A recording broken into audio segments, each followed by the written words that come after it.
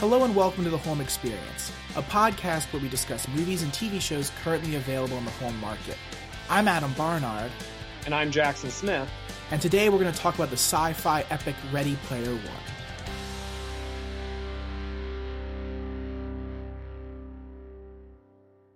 So before we begin, I just want to say that this property, this book, this movie, these characters are very near and dear to my heart. In a way that I feel like Indiana Jones or other great adventure epics were very near and dear to previous generations, movies that were out in theaters or adventures that were published when someone was still in their formative years. So this is going to be a very personal discussion in a way because I connected with this and a lot of other people didn't, which was interesting. Well, enough people did for them to make it into a movie, clearly. That is true. That is true. But, online culture doesn't like to let people enjoy things, so... Anything. Literally anything. You can't enjoy anything. You had fun? Up yours. You're not supposed to. How dare you?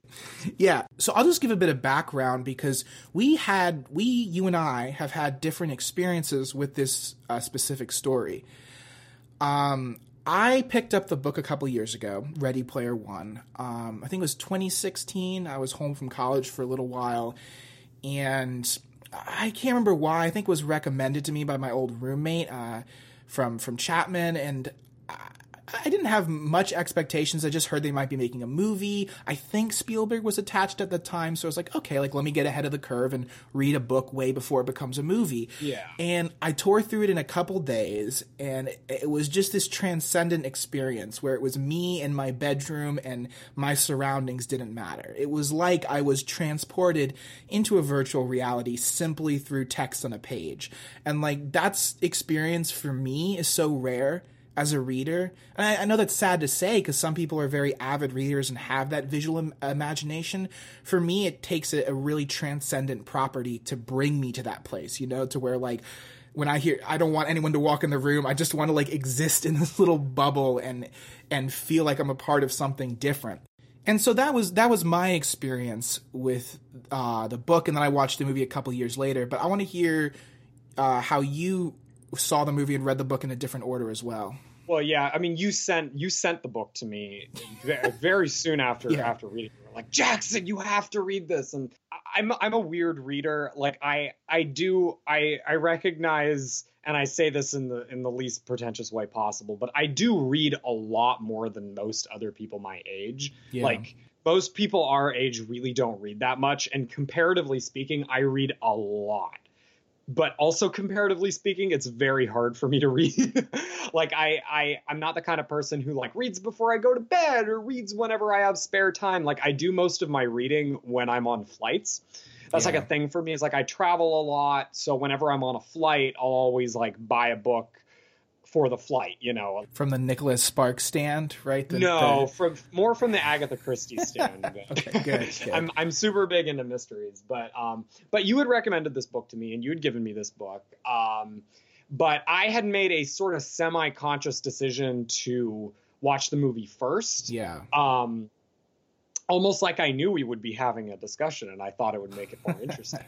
Well, at first, much to my chagrin that you didn't read the book first, I was a very vocal lobbyist for reading the book before you see the movie. But I think it provided you an interesting perspective. It did. And it's also, this was a little bit exceptional. Most of the time, I really don't like doing that. I did that with Gone Girl. I read the book after I saw the movie, and I was like, I kind of wish I had flipped that order. I mean, I love both of them very deeply, but just the way I experienced that story, it would have been fun to sort of discover it as a book first and then go see the movie and sort of rediscover it in a way. So I had regretted that decision. So I was like, oh, well, maybe I should read the book first. But Ready Player One is, like you said, it's an interesting property because everybody's got an opinion on it. It came out, I think, in 2011.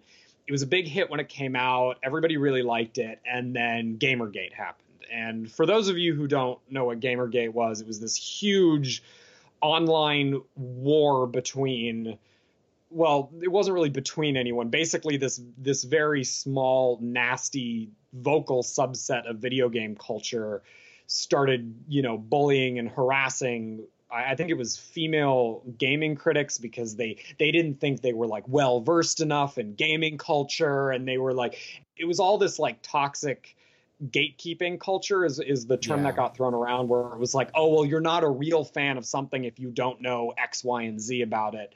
And what happened then after that was a lot of people turned on Ready Player One, because, as we'll talk about, the story focuses very much on video game trivia as a form of currency, which is like, that's not so much a thing, state. Though. Yeah, I mean, it's like, for those who have like really read the book or seen the movie, it's like that's not so much a thing. I feel like that's more an element of that world, as opposed to like a thing that the writer is like saying, like, you need to know how to play Joust perfectly to like live properly in this world. Like, that's not what the book is about. But there, like, a lot of people turned against it. There was a lot of controversy around the book, and then the movie came out, and everybody immediately was like, oh wow, that's a totally different ball game. So I made the decision to read the book afterwards, just because I wanted to, I don't know, I was curious. I wanted to see sort of what, I wanted to experience the movie as this pure thing, because I was going to be the only one who was going to experience the movie as this pure thing, and then go back to the source material later. And I mean, obviously, I mean, like, I didn't have quite the transcendent experience that you had. Sure. And we'll get into some of those reasons later on in the podcast, but I did really like the book. And I do think the movie is I think it's a successful / very interesting adaptation of that piece of literature specifically. And I'm actually kind of glad I experienced it in the way I did, because I think it's offered me an interesting, a semi-interesting perspective on the material. It feels like receiving this book is how Moses would have felt receiving the Ten Commandments, except this is for movie fandom. Like, this is the movie fandom's version of the Ten Commandments. Like, you come down from the mountain, you get this text from God. Video game fans. Well, yeah. I mean, like, but the thing is, most of the nerd culture, like 80% of it in the book, comes from film and TV. You know what I'm saying? Like, what they talk about with Star Wars or Indiana Jones or Back to the Future, him driving the DeLorean. Maybe that's just because I'm so impervious and kind of out of the loop with video games, so I just don't remember that part of Ready Player One, the book. The book references all of these video games like Dungeons and Dragons and Joust, and they play very big roles in the plot. So it's like, when he's talking about these games, I got the feeling that this was the kind of book that was meant to be enjoyed by someone, who grew up in the golden age of video games, grew up in the 80s and played all these games on their old Atari systems. And that's just not me. So it was like, I enjoyed the book kind of from a distance. Sure. But it does sort of immerse itself in 80s pop culture and Spielberg movies. Funny enough that he ended up directing it, but like, it runs the gambit of stuff that it references. Yeah, and what's interesting is, like, Ernest Cline, who's the author, I never get a sense that he's pandering, which is interesting, because it's very easy to pander to this kind of entitled community of geek fandom, but for me, my experience with the book is it's so honest.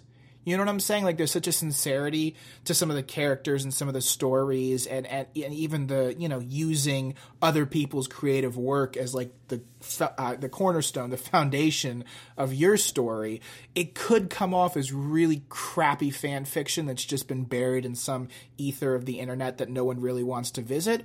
But somehow he made both the book and the screenplay, which he co-wrote, I believe, coherent and well presented for the mediums that he wrote for, and that's kind of something that amazed me, because part of the critique was like, oh, the movie's just going to feel like fan fiction, or oh, the book is too lofty in its goal. And I really think it somehow found a way to be grounded and resonant despite just being a total nerd fest. Well, we're going to talk a little bit more about how this movie adapted this book specifically, but in the meantime, check out the trailer. My name's Wade Watts. My dad picked that name because it sounded like a superhero's alter ego, like Peter Parker or Bruce Banner. But he died when I was a kid, my mom too. And I ended up here, sitting here in my tiny corner of nowhere. There's nowhere left to go. Nowhere. Except the Oasis.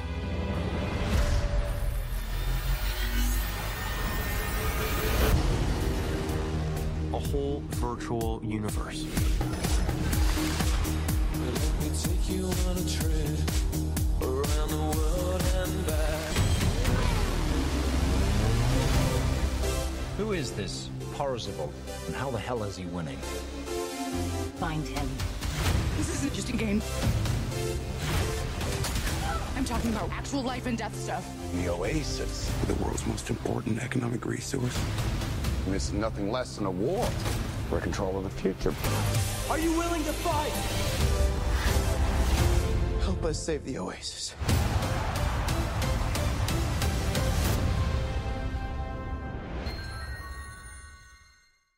Ready Player One is directed by Steven Spielberg and written by Zach Penn and Ernest Cline.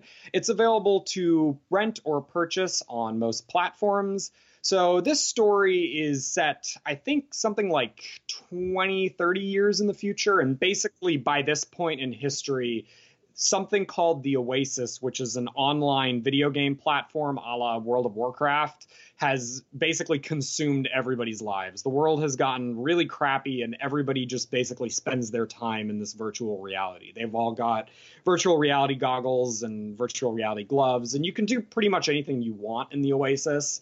Like you can play sports, you can go on vacation, but what a lot of people go in the Oasis to do is solve this Easter egg challenge brought about by the game's creator, who is James Halliday. James Halliday. I was like, oh my gosh, I can't believe I forgot his name. They say it like 100 times during the movie. No, so James Halliday, played by Mark Rylance, who was in Spielberg's other movies, Bridge of Spies, The BFG.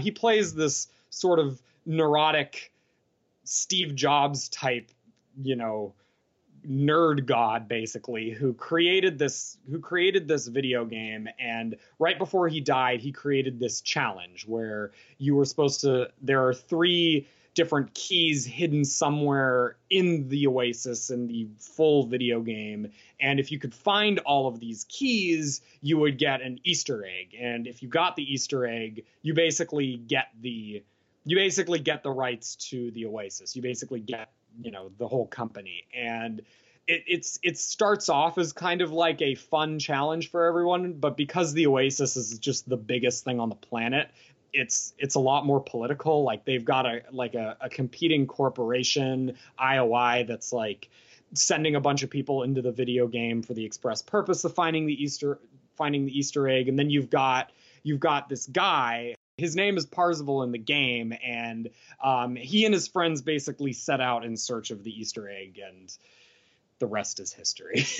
That was a really, really well-framed summary that I know you didn't have a script for. If so you only I could have remembered anybody's names. If I could have remembered anybody's names. So anyway, so that's the movie. That's what it's about. Adam, what did you think of the movie Ready Player One? The movie Ready Player One, I did not love upon first viewing. I actually kind of texted you a semi-rant and said they missed the point. I think it was good. I don't know. I feel disoriented. Like something feels off.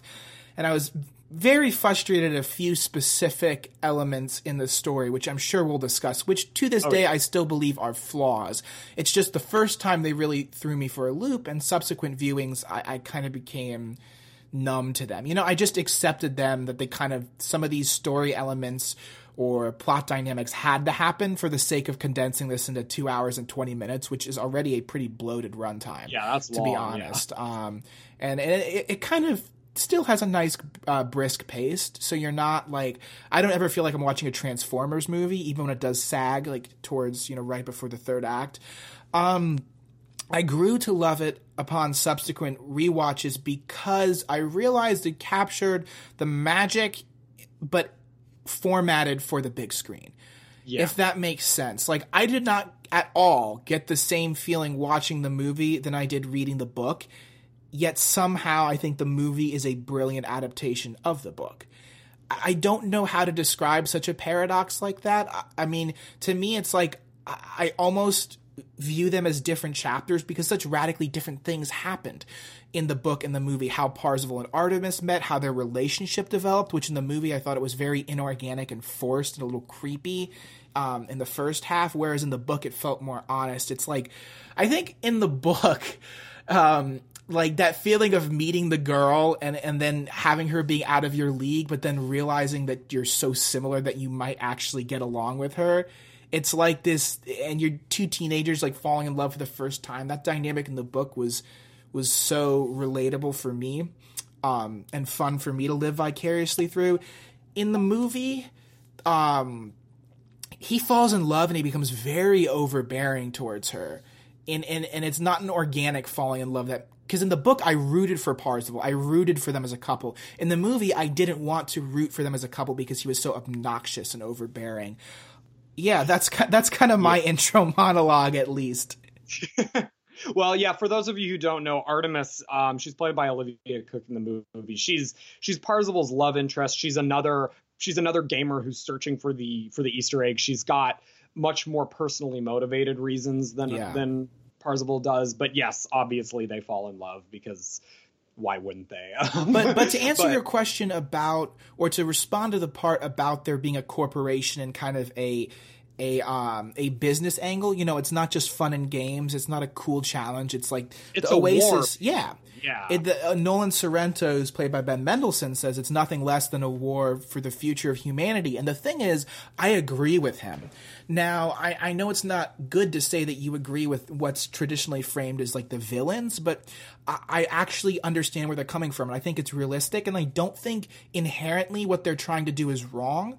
The problem is IOI is corrupt to the core, and Nolan Sorrento is corrupt to the core, and they kill people to get what they want. You know, it's not like, a company has a vision for Oasis. It's not something where I don't see anything inherently being wrong. I just see the way they handle it being wrong. And you kind of, it develops into this very dystopian, almost borderline young adult dynamic as the story goes on of these kids who are kind of up against the cold, hard capitalist world that's crushing down on their hopes and futures, and people are living on the streets. And there's this polarity between the beauty and the visual dynamism and the possibility of the Oasis and just the drab, desaturated, concrete, monolithic structures that is modern-day Columbus, Ohio. Which I found was interesting and not always present in the book. I felt like the contrast was more clear in the movie because, again, it's a visual format. It's just a picture is worth 1,000 words, so I don't need pages of exposition on Columbus. I just see a few frames of how Spielberg designed, you know, the live action components, and you're like, oh, I get the dynamic of this kind of all too close to reality future. Yeah, I mean, a lot of that is because the book is first person and it's all from Wade's perspective in the book. So a lot of the corporation dynamics you're seeing, you understand are happening off screen, whereas in the movie they're happening on screen. I want to backtrack a little bit because your experience with this movie sounds very, very similar to my experience when I saw Annihilation earlier this year. Like Annihilation was that book for me. I think the same friend actually recommended Annihilation to me who recommended Ready Player One to you. But I bought it, I read it, and I was like, oh my gosh, that was amazing. That was brilliant. That's going to make such an excellent movie. And then I saw the cast and I was like, oh my gosh, Natalie Portman's in it. The guy from Ex Machina is doing it. And then I saw the movie and it was like totally different. They changed literally everything from the book except like the basic setting and the skeleton of the characters. Like literally everything else that happens in the movie is different. So the first time I saw it, there was just this whiplash where I was like, oh, I have no idea what I'm supposed to be feeling about this. I understand that it's good, I think, but I don't know because I can't separate. Exactly. Yeah, so it's like that's the problem. That's my problem when I read the book first. A lot of times is it always ruins the movie-going experience for me, and I always treasure the movie-going experience so much, which is maybe why I swapped it for Ready Player One. But anyway, what happened is on subsequent viewings, I ended up really growing to love Annihilation, and it's probably one of my favorite movies of the year. But all of this is to say, I know how you feel. Sure. I know how you feel, but my first time seeing Ready Player One, I really liked it. I really liked this movie. I mean, just in a pure enjoyment standpoint, I know there are a lot of really smart critics who I love and listen to who have told me repeatedly that this movie is shit. Yeah. I don't care. I really like it.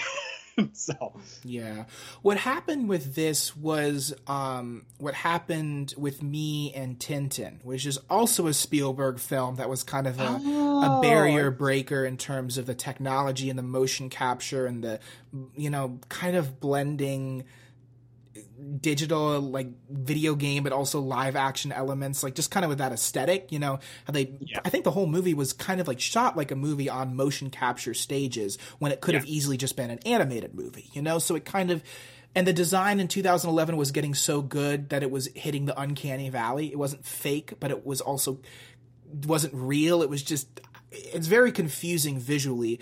And as someone who grew up with the comics of, I don't want to call them, I don't know if you can call them comics or volumes of Tintin. They're comics, yeah.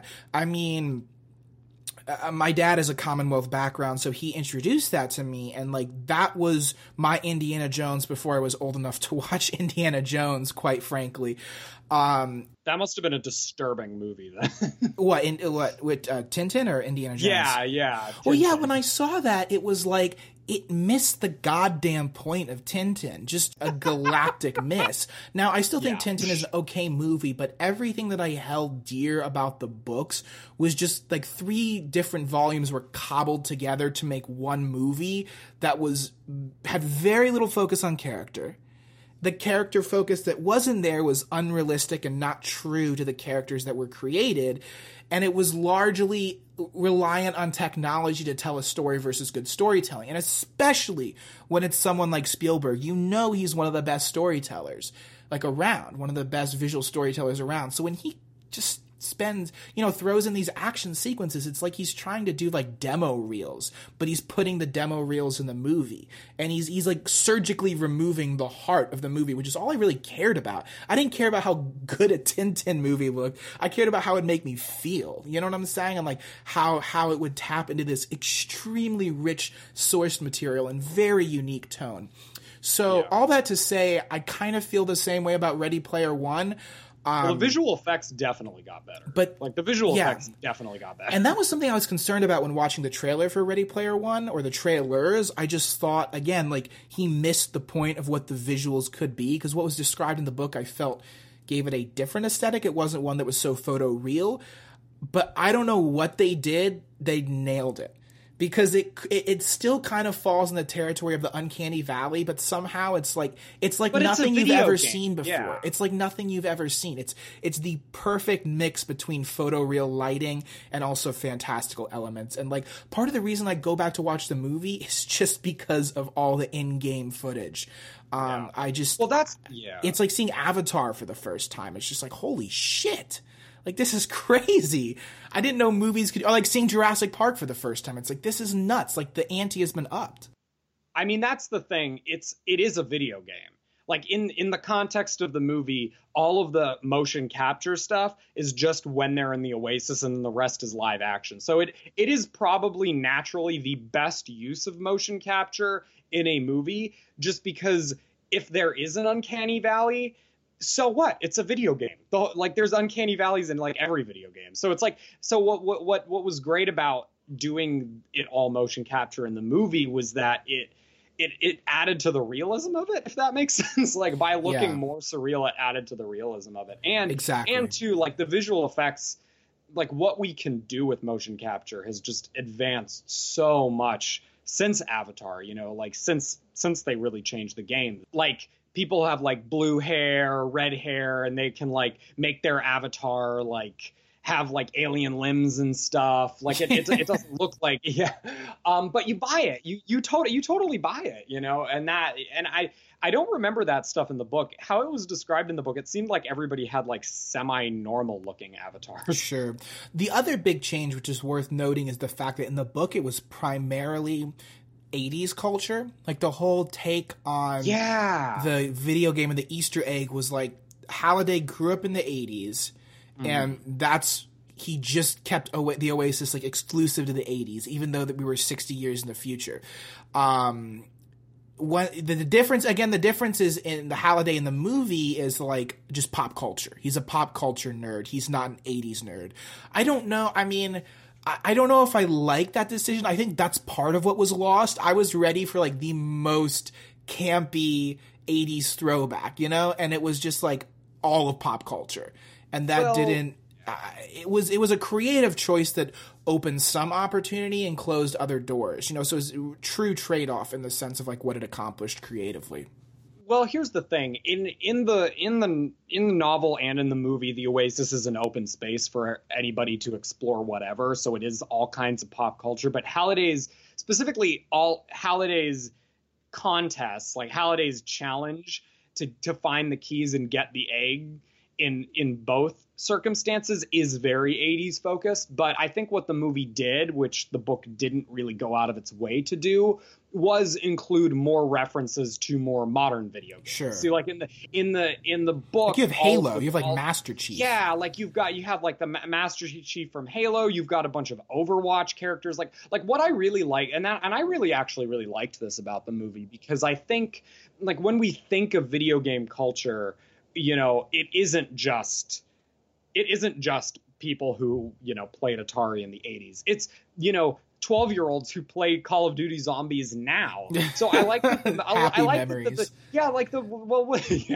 Really. But I like that the movie had a much more holistic view of what video game culture is and what it would look like if a space like the Oasis did really exist. Like, yeah, you had people like all of the people searching, like all of the people in Parzival's clan, they're all searching for Halliday's Easter egg, and all of their stuff is all very, you know, 80s oriented. Like he dresses up like Buckaroo Banzai to a party. You know, they do like Saturday Night Fever when they're at the party. Oh my god, he does like the Say Anything thing, Joan Cusack thing with the boombox at one point. But in the background, you've got like Serenity from Firefly. You've got like the Iron Giant. Like you've got like all of these other references to all of these different areas of pop culture. And for me, it added to the realism of the movie, and I really liked that. Yeah, certainly. When the Serenity flew into frame, I had this moment where I was like, no, that can't. What? I know, right? Seriously? That's so... And then it immediately turned into, holy shit, that's so cool. Everybody had a moment like that. I feel like that, like with this movie, like at least everybody at least had one moment where they went like, I know what that is. But, you know, like a good movie has that in the background, but it is also first and foremost a good story. And I did think both the book and the movie had a good story.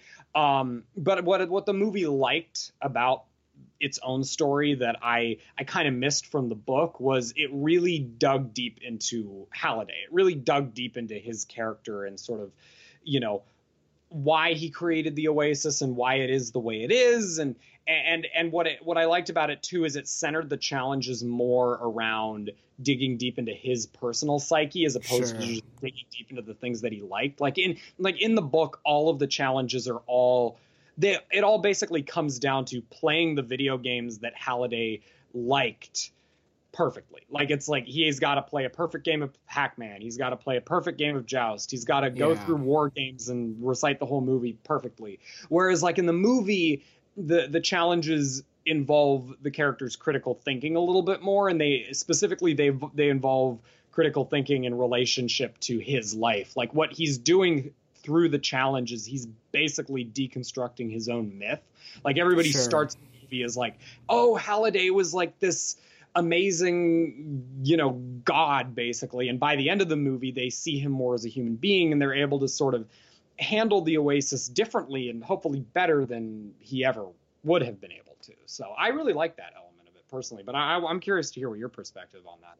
Yeah, I mean, they anchored it in emotion instead of heritage or like cultural heritage. You know what I'm saying? It's like, it was all about culture in the book, and in the movie it's all about Halliday, but not just Halliday as like a person or his business pursuits. It was about Halliday's relationships with a girl he loved who his business partner ended up marrying. marrying, and that was Kira, or was the gamer tag, and she married Ogden Morrow, who was played by Simon Pegg, and that's factored into the second level, I think. I guess that pretty much the one with The Shining, which was so cool. Yeah, there's a huge sequence in the movie where they have to they take, I guess, what was the reenactment thing of the book, and imagine it cinematically, and what that is basically like recreating the entirety of The Shining, and it is again visually very impressive and a lot of fun to watch. So. Yeah, totally. So and that was actually a diversion for what the second challenge actually is, which is about the night that Halliday didn't ask the girl to go dancing when she wanted to go dancing, and that's like when he lost his opportunity. And so like the whole theme around it was like take the leap, and you're basically, these characters are learning lessons. Like Parzival learns in his own life to take the leap, because Halliday is still serving as this like mentor from the grave. He's like Henry in the Book of Henry. Cut that out. You should cut that out. Oh no, I'm keeping that in. Gosh, damn it. All right, but you see what I'm saying? Like I do. Yeah. The part that broke my heart for me, I don't want to say broke my heart. It just made me feel something very deeply, and I know this was Spielberg's hand in it. Was when Parzival was talking to Ogden Morrow, and he said Kira wasn't the rosebud of the story. He said you were the rosebud of the story. Like Halliday couldn't stand to lose his friend like he lost the girl, and that was like, oh, it hurts so good. Yeah, well, and it was played so true, like love triangles are messy, and people who are geniuses to the level that Halliday are messy, and they don't know how to interact with people, but it doesn't mean they don't feel the same depth of emotion of love and friendship and betrayal and hurt and fear, even if, their creations have made them a billionaire and have defined a generation.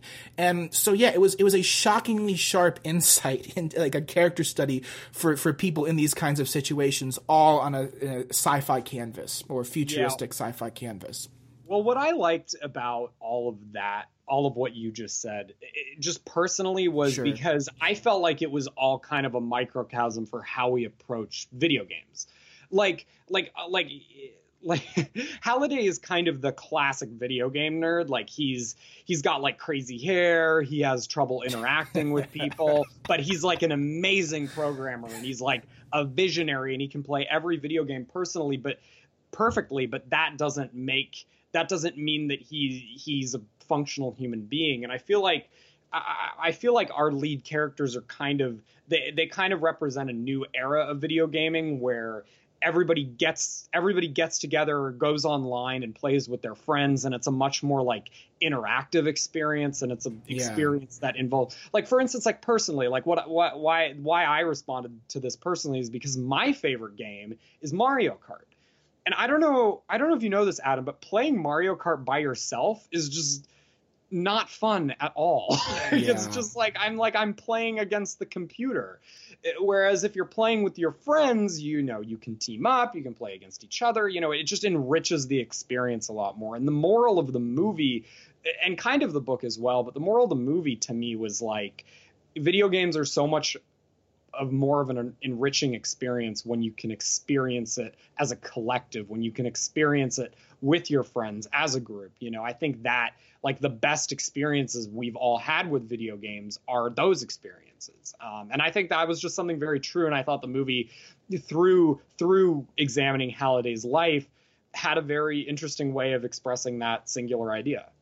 Yeah, I'm glad you mentioned that because, again, I think that's a prerogative of Steven Spielberg because that wasn't really in the book, I think. Like, the movie, maybe kind of there's some subtext, but the movie drives home the lesson, quote, that the only thing that's real is reality. It's like reality is the only thing that's real. And it was, and that's kind of like the voiceover they end the movie with. I'll just jump ahead to the end. It's like where Parzival and his quote clan inherits the oasis, and they decide to shut it off for 2 days of the week because they say like it's great that we have so much connectivity and interaction, but like you can't shut yourself off from the real world. Like there's a lesson in balance and human connection. Halliday shut himself off from the real. That was probably the most disappointing aspect of the book for me because I was waiting for that to be something that pops up at the end, the whole like, oh, we're going to give people 2 days a week to sort of make the world better specifically, because that's Sure. the whole problem in this world, is that nobody's making the world better because everybody just wants to live. They're in playing Oasis. Fortnite, yeah. You know, and that was just not the case in the book. The book was just entirely about him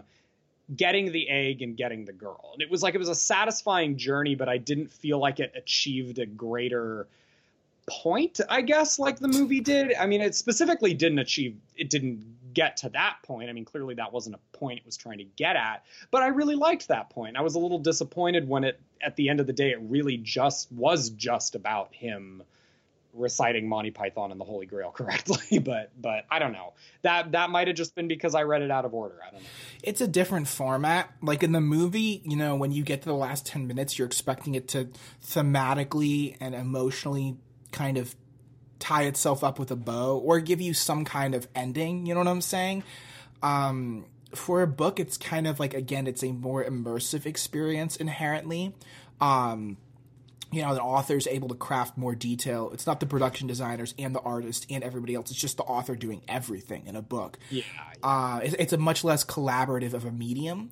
So, like, I think that format lends itself to just thoroughly immersing yourself in the author's imagination. And yeah, Ernest Cline isn't like a person who revolves around theme, in my opinion. He revolves around story and story innovation. Like, he co-wrote Fanboys, which, oh my God, I love. I really want to convince you to do a podcast on it because I think it's just, it's so underrated. But he has a certain... I keep meaning to watch it, yeah. He has a certain brand of fan culture geek stories that aren't trash.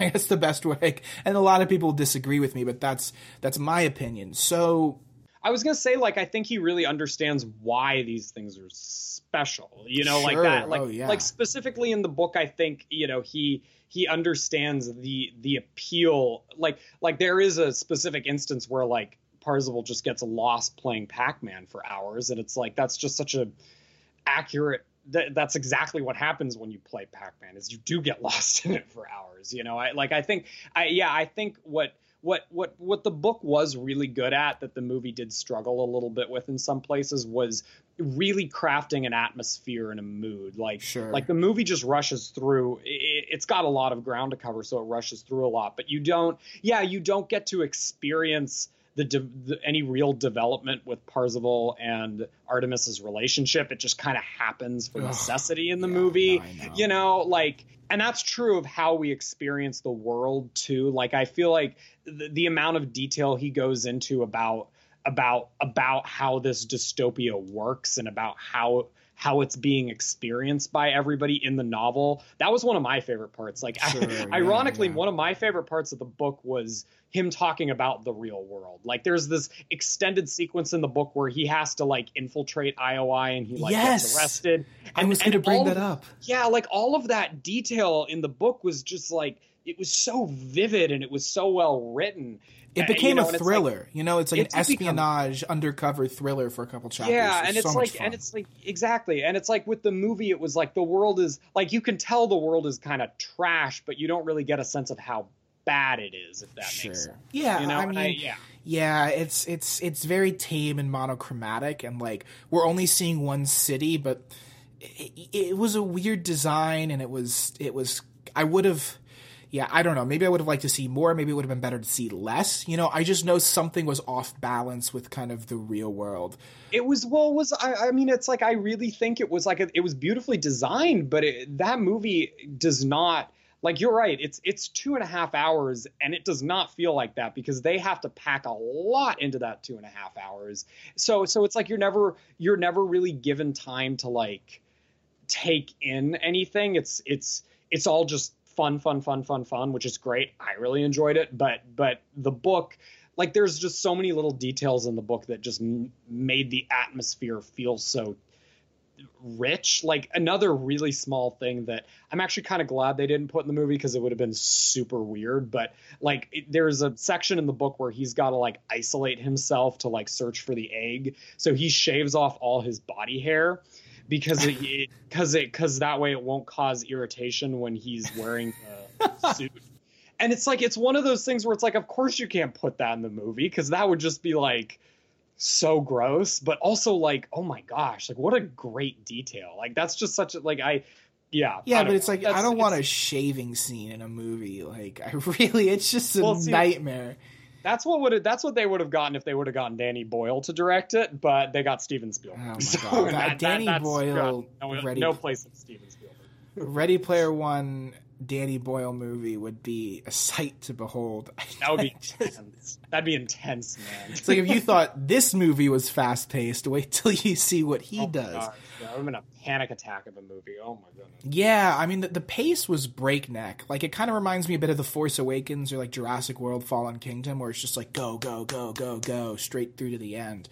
One of my other issues, which I think is a good time to bring up now, is the battle at the end, where Parzival summons an army and everyone in their Halo or Gremlins or whatever. Teenage Mutant Ninja Turtles. Exactly. Whatever they're dressed as, is just this wave after wave of pop culture avatars that are just charging this fortress. It goes full Tintin. It goes full Transformers, where it's just like, okay, I don't know what's going on and I don't give a damn. And thankfully it's pretty, it recovers pretty quickly, but it's like, again, I get that like the people go to see these movies because of the blockbuster action, but there's already been plenty of blockbuster action the first hour and a half, and what's been missing is some of the heart and some of the truth in the characters and the relationship, like I said with Artemis and Parzival. So it's like, if you have the 10-minute section here, why am I getting a 10-minute action sequence that feels either redundant or superfluous when like the anchors, the developing the anchors of this story has been neglected? That was, and I get frustrated just talking about it because it's like I felt like Parzival and Artemis in the book were better developed, and that's shocking that I should even be saying that out loud, knowing that it's a Steven Spielberg film and a lot of talented people worked on the script to get it where it was. Well, yeah, I mean, when Parzival tells Artemis at one point in the book, "I love you," it's like it's earned. Yeah, maybe. Yeah, it's like, I mean, it's like you get it. It makes sense. When Parzival in the movie tells Artemis, "I love you," it's like, dude, we barely know each other. Yeah, because so much of the plot's been having to spend on other things. Anyway, I want to talk about the final sequence because I have two very not interesting. My opinions aren't interesting, but two very key opinions about this. The first is I credit where credit is due. Like, Steven Spielberg is really, really good at parallel action. And what I really liked about the climax of this movie is, I mean, basically what happens is Nolan Sorrento and all of IOI, they find the last challenge and they create this fortress, or they hole up in this fortress around it. And that's why Parzival sort of recruits everybody in the Oasis to go break in for them. But as that's happening, Artemis is trying to break out of IOI in the real world. So it's like they basically replaced Parzival's story in the book with Artemis in the movie. It's like someone infiltrates IOI and sabotages them from the inside. It's just Artemis this time. Exactly. Yeah. But what's great about that sequence is like how smartly Steven Spielberg is able to integrate the action going on in the Oasis with the action going on in the real world. Like, that was one of the things that really astonished me when I saw this movie for the first time, was just like that, a climax like that with that many levels of action on it is very, very hard to choreograph, especially when they're taking place on two different planes of reality. So it was a little chaotic once we were in the Oasis, but I gotta say, like, it was a real feat, and I'm actually really glad they spent the amount of time in the movie on it that they did, because it was just a, for me personally, like, at the end of the day, it was just a really expansive and satisfying end to the conflict of the movie. But I hated the Iron Giant in it. I just, like, and I know I'm like the 1500th person to say this, but like, you missed the whole point of the Iron Giant. Like, the whole point is he's not a battle robot. Did you see the movie? Anyway, sorry, I had to rant. No, I understand. I mean, I have no connection to the Iron Giant. I haven't seen the movie. I guess it's a cool design, so yeah, it's kind of like, I guess, putting like Pooh Bear or Big Bird in there and having to be a warrior. It's like, what the hell, like. God, that's weird. Yeah, no, I want to say this, bouncing off your point. The last 20 minutes are we've said the last 20 minutes of a perfect movie. It's just the other 2 hours that isn't perfect. But it's like the last 10 minutes is a 10 out of 10. I mean, last 20 minutes is like a 10 out of 10 conclusion. 20 out of 20. 20 out of 20, sure. 5 out of 5, 4 out of 4. And just how they're in the back of the van, in that, you know, that they're operating from a moving vehicle while in the Oasis, deciding the fate of the world. Like, that's such an inherently tense pitch. You know what I'm saying? Where it's like someone's crashing into you, and if the van flips, it's like IOI gets the Oasis. Like, the stakes are so clearly drawn and are so high in the last 20 minutes. And, you know, the writers and Spielberg knew where to land with every single character to hit a true note. So it's like all the conclusion is just part of a much better movie, quite frankly. Well, it's just like, that's kind of the stuff that, like, that's the kind of stuff that you can't really do in a book, like, especially a first person book, because you have to center all the action around the first person's perspective. Like, weird example, I remember when I read Twilight for the first time, and I was like, this climax makes no sense. And then I saw the movie, I was like, oh, that's what happened. Sure. Because there's just all this stuff that happens in the climax of that story that you just don't get to see since you're from Bella's perspective. But because it's a movie, you can sort of get to see what's going on at different parts of the area. So Totally. yeah, and I also really like too how I'll just say this and then we can wrap up. But like I really like too how the movie did take advantage of its third person perspective. Like I like how they gave Artemis a lot more to do over the course of the movie. Like I like how they did give her some, like, they let her get to some of the challenges first, simply out of necessity. They let her do a little bit more. They let her be the one to infiltrate IOI. It's just like it just made the movie feel a lot more realistic to me. Like, it just made it feel like it was like, we're all in this together and we've all got to just fight to make sure this giant corporation doesn't get control of the Oasis. And to it sort of plays into that theme of, this is a movie about multiplayer video games and there are multiplayers, but that's just something that I personally liked. Sure. And I'm going to echo your sentiment and take it a step further with Artemis, more specifically Olivia Cooke, who plays Artemis. I love her. You know, this is not like a prestige performance, so there's zero chance it's going to get any kind of recognition anywhere. I just have to say it's one of the most beautiful and engaging performances for this kind of character, this kind of movie that I've seen. So good. And it's not so much like the character is brilliantly written, it's just like she finds a way to make every line delivery interesting and either quirky but in a genuine way, or heartfelt or sassy. There's just such a gambit of emotions and tonalities that she hits, and she's so good in both the real world and the Oasis. I mean, she upstages everyone, specifically Parzival, which is like, you're supposed to be anchored in Parzival. It's like, where's my Artemis spinoff? Like, I want to go hang out with her. Here's the thing, though. If anybody's getting nominated for an Oscar for this movie, it's Mark Rylance, and rightfully so, because he also knocked it out of the... I wasn't insinuating that anyone should get nominated. I'm just trying to say, like, these performances, I can glow about these performances, but that most people will dismiss and say, oh, it's just a blockbuster, you know, it's a cutesy, fun, energetic performance. I'm like, no. Like, the amount of talent and repertoire of experience and ability to be able to deliver a performance like this in both live action and motion capture. That's hard. And in another accent, and with all these kinds of inflections. Like, it gave her a bit more depth. You know what I'm saying? Like, she would stand up for herself at times. And it wasn't so much that, like, manic pixie dream girl type situation, which it could have very easily fallen to kind of a sexist slant. Oh, it could have very easily fallen into that, yeah. But it didn't. It was very refreshing. So in one sense, it's like, while they mishandled the romance, you know, I should want to root for Parzival and Artemis to become a couple because I like their story. But for me, it's like you want Parzival to get the girl because she's so cool. Because Olivia, it's not because of the writing, it's just because Olivia Cooke breathed in so much life and humanity to that character. It's like, because Parzival is your protagonist, it's like all of us want to end up with her. So in that case, we live vicariously through Parzival. So, as from your perspective, as somebody who really loved the book and saw the movie multiple times, what would be your 5-star rating? What would be your 5-star rating for this movie? What would be my 5-star rating for Ready Player One? Yes. Well, just funny because it's the same result as the last time you did it. Last time you asked me that same question for Kings of Summer, and I said 4 out of 5. And again, for Ready Player One, I'm going to say 4 out of 5 for the movie, just to be clear. Yeah, just for the movie.